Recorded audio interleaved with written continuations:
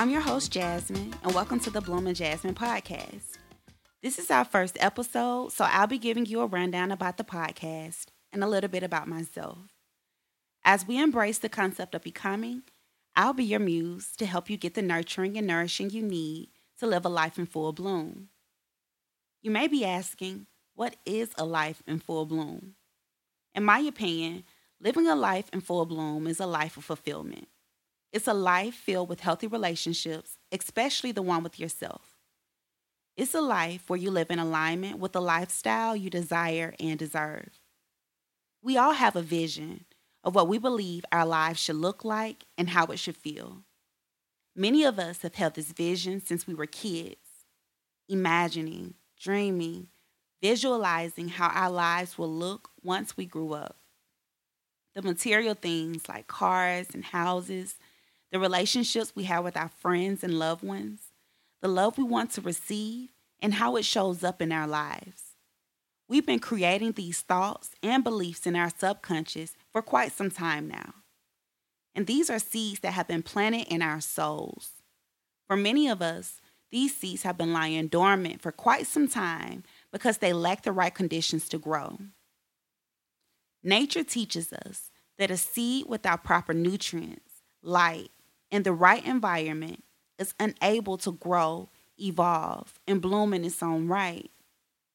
Most of us aren't thriving because our foundations are malnourished with expired thoughts and beliefs. Our light is being dimmed from surrounding ourselves with people who don't know or care to love us in the capacity that we desire. Our environments is filled with pests that deplete the nutrients from our soil and soul.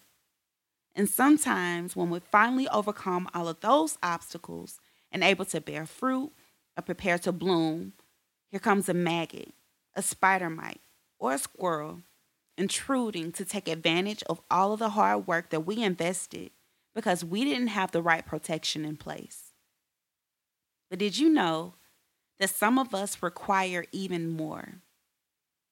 A few years back, I realized that I was a highly sensitive empath, and this made me much more cautious about what and who I surrounded myself with.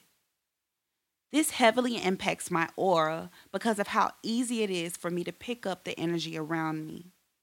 I had to make some changes in order to manage my emotions in a more balanced, healthier way. I had to create a system that allowed me to release. I knew my soul now required drainage, and that's exactly what I did. I would journal more, cry, sing, exercise, or whatever I needed to do to release and transmute. This was a game changer for me. I didn't realize all that time that most of the pain, the weight, the heaviness wasn't even mine to carry, and I was tired of tripping over other people's emotions. This was one of the first ways I learned to take my power back and start my journey of becoming and nourishing my dormant seed. I went through this draining cycle for most of my life. And every time I got to the end of the finish line and saw no harvest, validation, or success, it stripped another part of me until I felt worthless and empty. For me, this led to burnout, stress, anxiety, depression, and even suicidal thoughts.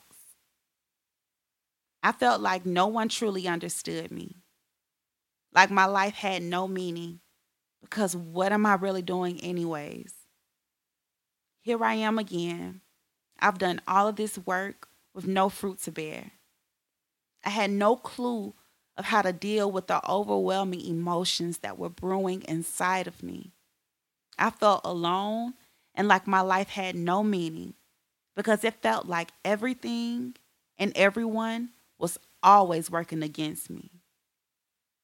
With awareness and clarity, we're able to hold ourselves accountable and rebuild our foundations to be healthy and stable. We can check our roots and make sure that we're anchored in love and truth. Nourish and strengthen our soul and souls with our connections to our spiritual source. Prune dead leaves and expired thoughts by allowing ourselves to release everything that no longer serves us. fertilize our souls, and vibrate higher by indulging in self care and habits that help us feel and look like our best selves. A lot of times we have been programmed to look at things from a certain perspective, think certain thoughts, and take actions that continuously self sabotage us out of the lifestyle that we are trying to create.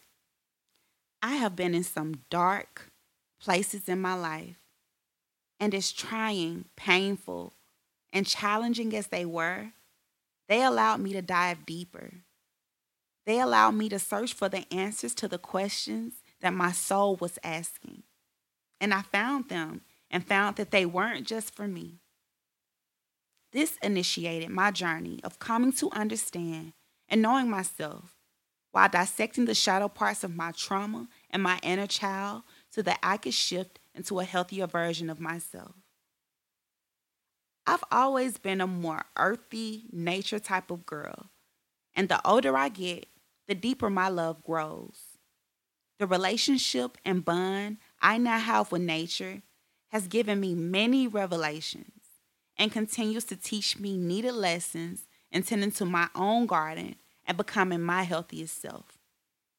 I've come to parts of knowing myself through different avenues, such as life experiences, books, influential people in my life, resources such as astrology and human design, and even through my courses of becoming a herbalist.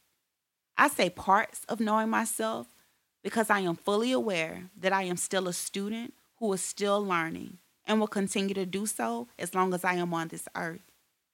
In the words of the great Erica Badu, a man who knows something knows he knows nothing at all. This is simply my guide to my truth in hopes that I can help you and as many people as possible find theirs so that they can take their power back. There was a time when I prayed for this version of myself to be in this space, but the journey to get here was far from easy. A lot of times we pray for things and we have no clue the work that has to be done or the depth of it. There are many layers to becoming, which also involve unlearning and reprogramming our minds to think and move different. I knew who I wanted to become, but for me to get the ball rolling, I had to evaluate who I was at the core, a term I like to call checking my roots that we'll get more into later. As easy as I thought this would be, this process was hard. Due to the simple fact, I had to release that victim mindset I held on tight to that made me uncomfortable, and in order to make those needed changes, I had to become accountable and uncomfortable. I had to be real with myself about who I truly was and address the shadow parts of myself that I suppressed, the subconscious parts of myself that was attracting this life of turmoil. Seeing clearly through the illusions and smoke and mirrors I created to avoid dealing with me and my own shit. So it was dealing with me. I was dealt a hard hand in life, as many of us were. But there comes a point in life where you have to decide if you're going to allow the hardships of life and adversity to continue to keep you in bondage or free you. We all have a choice. Not to get it twisted, in my opinion, becoming is not something you opt in for one time. Growth is not linear. It's ugly and beautiful at the same time. At least if you're looking to live a life in full bloom. It's a decision that you must consistently make and a mindset you have to fully understand and adapt in order to tap into your full potential to live a fulfilling and fruitful life. I'm not sure about you, but for me, that's my end goal. I created this podcast to give a voice to the voiceless, to those who feel misunderstood, unseen, unworthy of the life that you desire and deserve. Fed up of feeling too much in a numb world. This is a place, a space, especially created for you to be, for you to heal, for you to see, and for you to feel.